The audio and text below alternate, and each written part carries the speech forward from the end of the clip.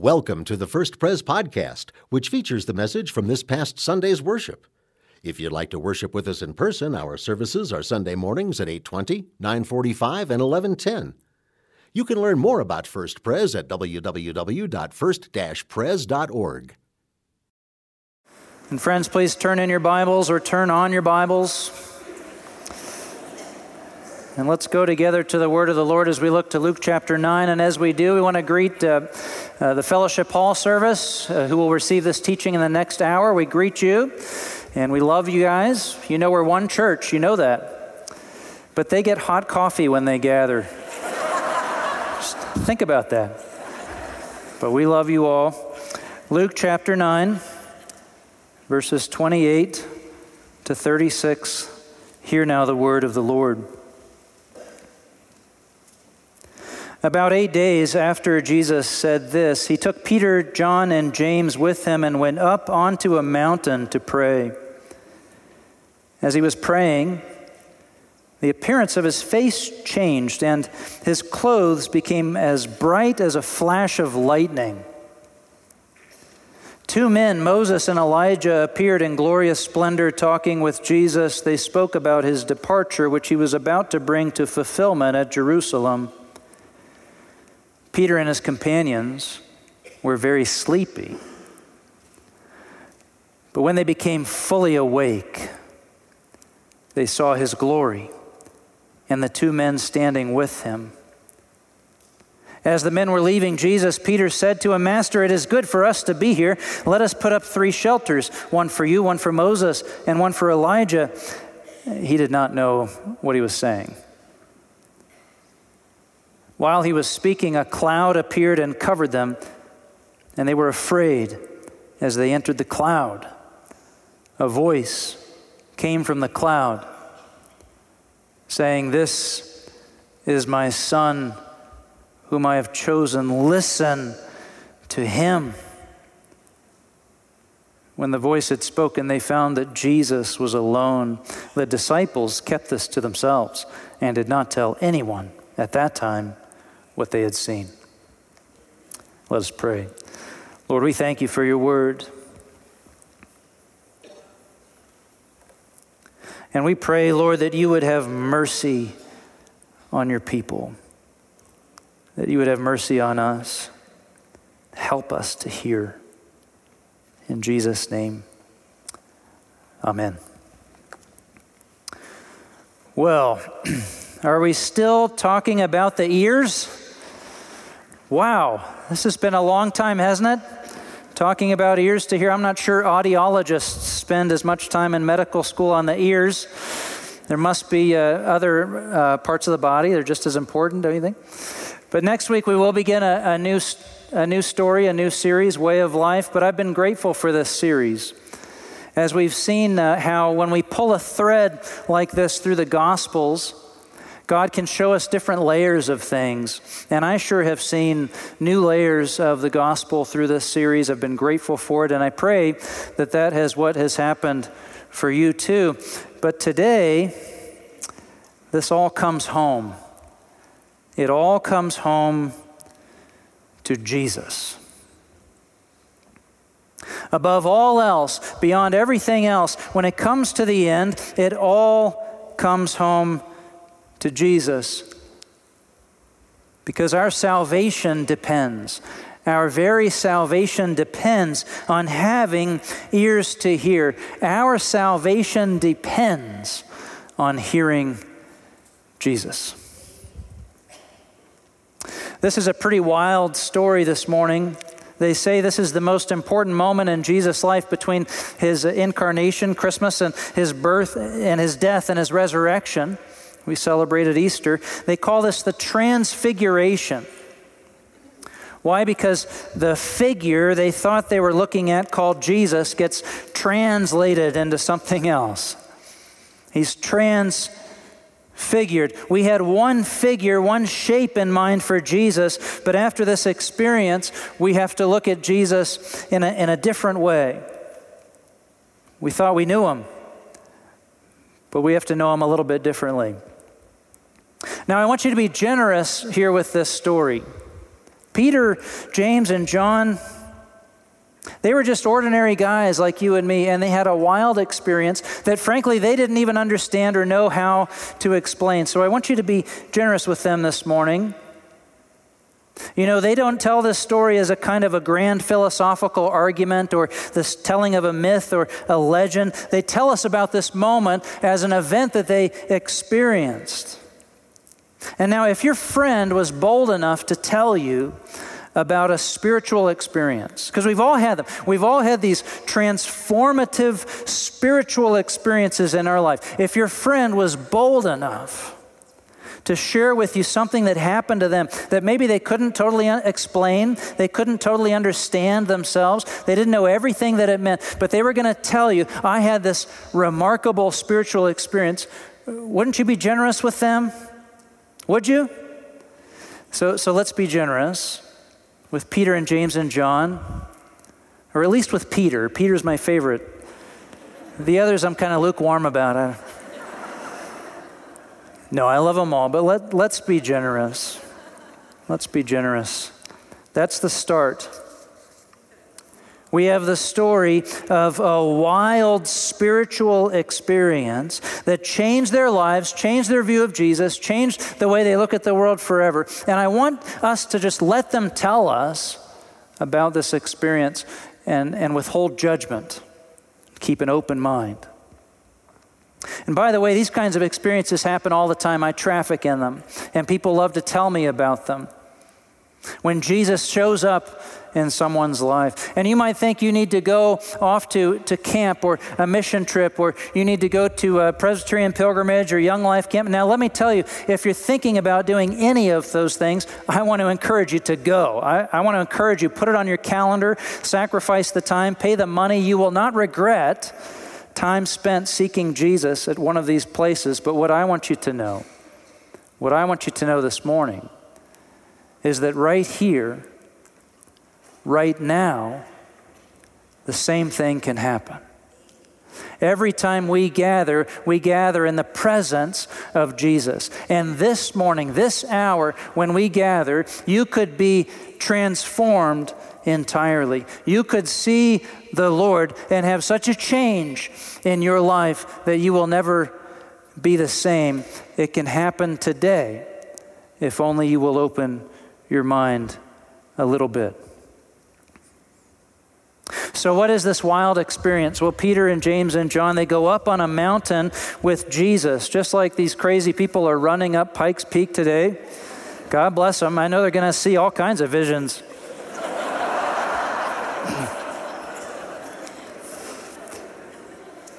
Peter, James, and John, they go up the mountain with Jesus. And this man, this friend of theirs that they've run around with, they've eaten with, they've done stuff with, they've known all this time, all of a sudden this friend, he turns and faces them, and his face starts shining. Okay, now that's strange, right? In some accounts, it says that his face was shining as bright as the sun. Now, you can't even look directly at the sun. Imagine your friend who you know, all of a sudden his face is doing like that. And his clothes turn white, whiter than the brightest whites you can imagine. They turn so white, actually, that woman from the Tide commercial in the 70s showed up out of nowhere and said, "How did you get your white so white?" Jesus power. His clothes go bright white. How's the Bible tell us? As he was praying, the appearance of his face changed and his clothes became as bright as a flash of lightning. And two men appear with him, Moses and Elijah. Now, don't ask how they knew who these men were. I already told you, they hardly understood what was happening to them themselves, but they knew. They knew. This is Moses and Elijah. And then out of a cloud, they heard the voice of God. "This is my son. Listen to him." Verse 36, when the voice had spoken, they found that Jesus was alone. And then finally something we can understand and relate to in the story. The disciples kept this to themselves and did not tell anyone at that time what they had seen. Yeah, you bet they did. You bet they did. Right? When you have a transforming spiritual experience, when something happens to you that you can't understand, when you think God is speaking to you, you're not always quick to talk about that, are you? You know, hey, honey, guess what I experienced today? Or, good morning, boss. I had quite a weekend. A divine revelation from God. Like, oh, all right. Let's get that guy a special test. They kept it to themselves. But friends, that doesn't make it any less real. Hear me now. Your spiritual experiences are no less real for your fear to speak about them. There's a few things they learn here right away. See, Jesus is a man just like any other man. They walked up the mountain with their friend. But Jesus is a man like no other man. Both of those things are true. Jesus is the promised Messiah from the Old Testament prophecies. That's why Moses and Elijah show up in this moment. They represent the law and the prophets that all point to Jesus as the Christ. And they hear God himself saying to them, "This is my son." I don't know.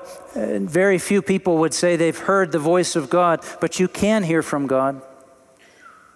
You can hear from him. They learn that Jesus is God's own son, part of the divine family. In fact, if Jesus is God's son, that means that Jesus is God. You see, being God is like being pregnant. Follow me here. You don't just get to be a little bit. You can't be a little bit pregnant. You either are or you aren't. And you're not a little bit God. You either are or you aren't. And Jesus is God's son. That means Jesus is God. The disciples, they don't get that yet, but they can start to see something is happening. Jesus, their friend, is not exactly who they thought he was. Jesus is God's son, the Savior. Now, Jesus took them up on a mountain to pray. I was up on a mountain not too long ago with a friend, and it was just beautiful. It really was. And my friend turned to me and said, "Tim, how could anybody look on all this and not believe in God?" Right? I said, "Yeah, really?" My friend said, No, really? How could anybody look at all this and not believe that God is good? I said, "Yeah, I know, I get it." He said, No. Look at this. How could anyone see this and not believe that God is good? I said, I get it. I'm a pastor. I know that. You know, he really wanted me to get it. Now, what about you? What happens to you when you look at the beauty of the mountains? What happens to you when you see a sea of wildflowers? When you see the beauty of creation in the sky, what experience do you have in your heart? When you look upon the beauty of a child, or you look in the face of the person whom you love the most in this world, what happens in your heart? Do you really believe that it's all there by accident? Maybe this morning is just a chance to drop all your preconceived notions about God and religion, all your fears about religious people or your bad experiences with church, and just start there. Just start with this. Is God out there? And if he is, what's he like? If he made us with such incredible intelligence and balance and capacity to experience life, and he made the universe with such beauty and intricate life-sustaining systems and wonder and love and joy, then God is there, and God is good, and God wants a relationship with you and with me. But now look at verse 32. Peter and his companions were very sleepy. What? With all this wild stuff going on all around him, Peter is sleepy? Friends, God is there, God is good, and God wants to be in a joyful, personal relationship with you. It's what He made you for. In fact, there's a huge part of your heart that will never be at peace until your relationship with God is set right again. But you and I, we're sleepy. We don't even know how to remain spiritually awake. Peter must have felt like he was drugged. How can I be sleepy at a time like this? My friend's face is glowing, but he feels sleepy. You see, when God moves toward us, right when God is moving toward us, you know what? There's something inside us that resists that beaming light of God's love, that wants to turn away, and it just shuts us down. We can call it our sin. It's our own fault. It's our own disobedient spirit that doesn't want all that God has for us, that turns away from God and His light until we're only looking at the shadow. It's our sin. But it shuts us down. Isaiah wrote long ago, "Your iniquities have separated you from your God. Your sins have hidden His face from you." Our souls go sleepy, and the good things of God seem hidden behind a cloud. And this is serious. This isn't religious moralism. This isn't some sort of petty thing. This is serious, because if we stay spiritually asleep, if we stay separated behind the cloud and the darkness from God, if we're separated from God, then we are separated from the author of life. We miss out on the life that is truly life. But more importantly, when we are separated from God, we are spiritually dead. And we could stay that way forever. But God breaks through the cloud. He breaks through the sleepiness. God breaks through the separation we made. And He does it through Jesus. He says, listen to Him. This is my chosen, my plan of salvation. This is the rescuer, the Savior. Listen to Him. Wake up and listen to Jesus. Jesus Christ is God's rescue plan to break through our spiritual blindness, our spiritual deafness, our spiritual apathy, and our druggy sleepiness, and shake us awake. More than that, Jesus is God's plan to heal the separation caused by our sin, a separation that we cannot fix. But God sends His Son. Peter, who hardly understood all of this, later on, he followed Jesus and followed in His life, and he watched Jesus die on the cross and then rise from the dead. And Peter later wrote to the church, He Himself bore our sins in His body on the cross so that we might die to sin and live for righteousness. By His wounds, you have been healed. Jesus' death on the cross was not a random event in history, and it is unlike any death of any man ever. It was a sacrifice that Jesus knowingly made to take all our sins and all the darkness and confusion that they caused and die for them on our behalf. When you look at the world today, is sin hard to find? Name your favorite one, Shout it out. No, don't do that. Murder, pride, greed, lust, apathy.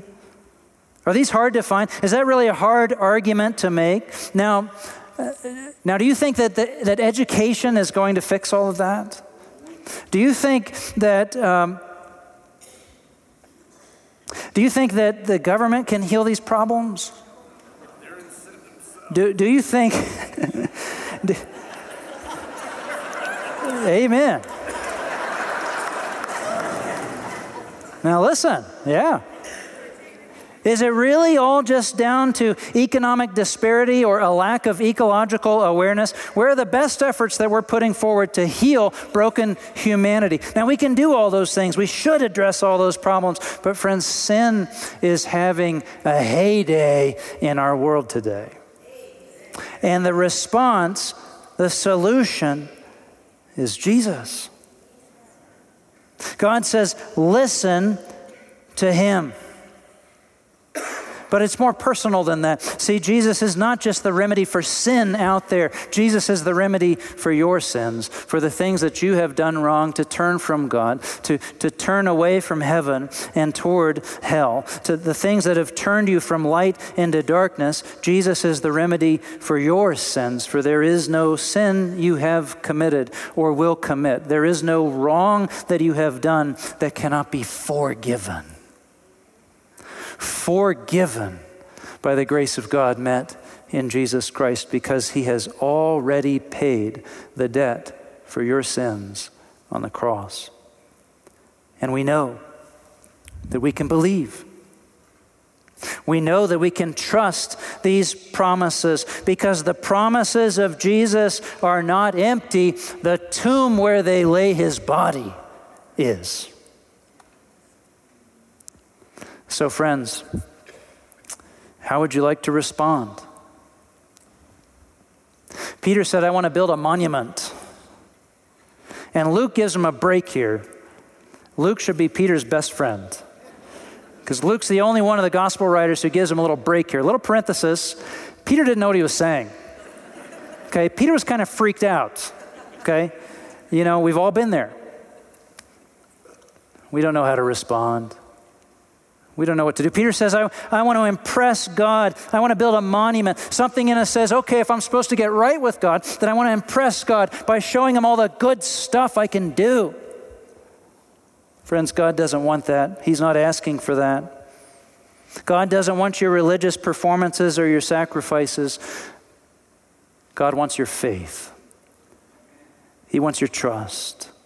Look at Jesus.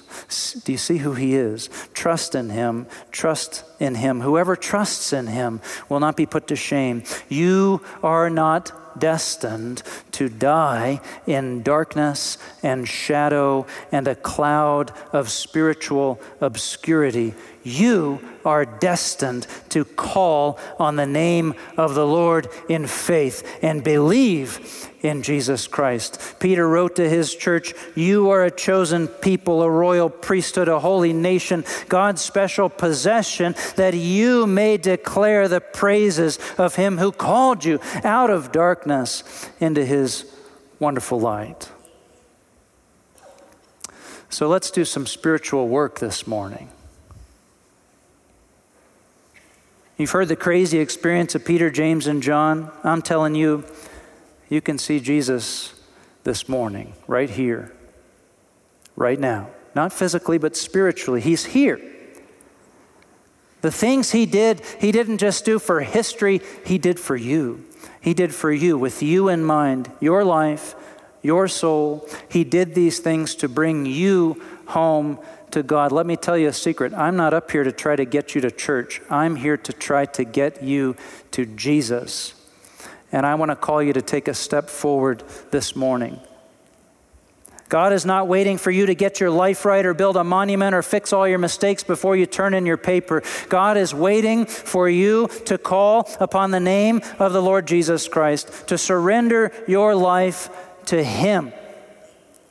So where are you with Jesus? You might say, I feel pretty good about my spiritual life. I think I'm okay with God. No, where are you with Jesus? God says, listen to him.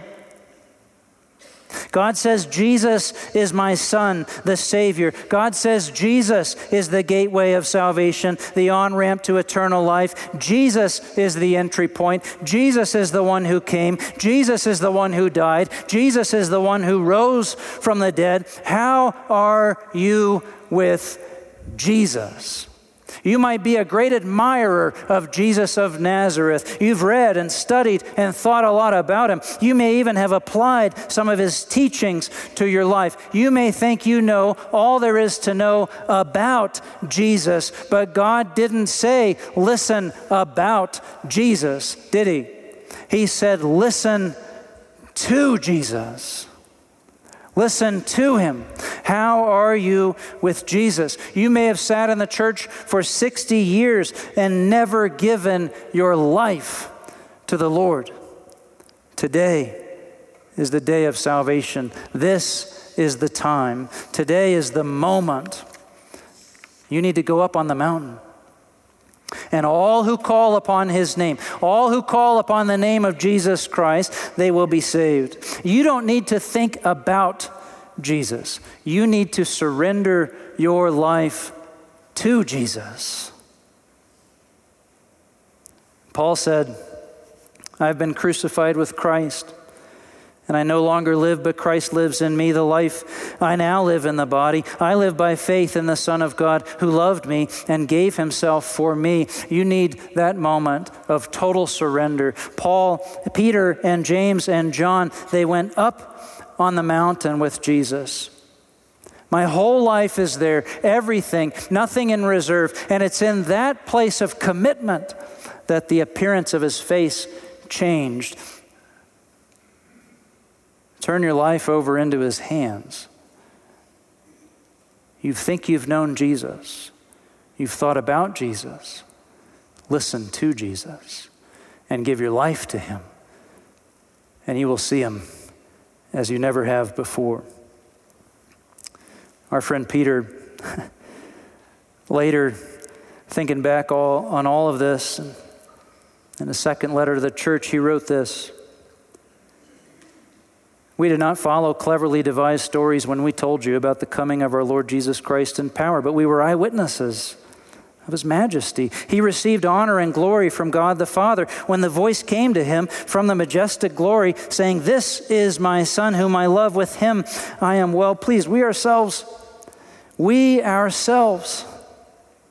heard this voice that came from heaven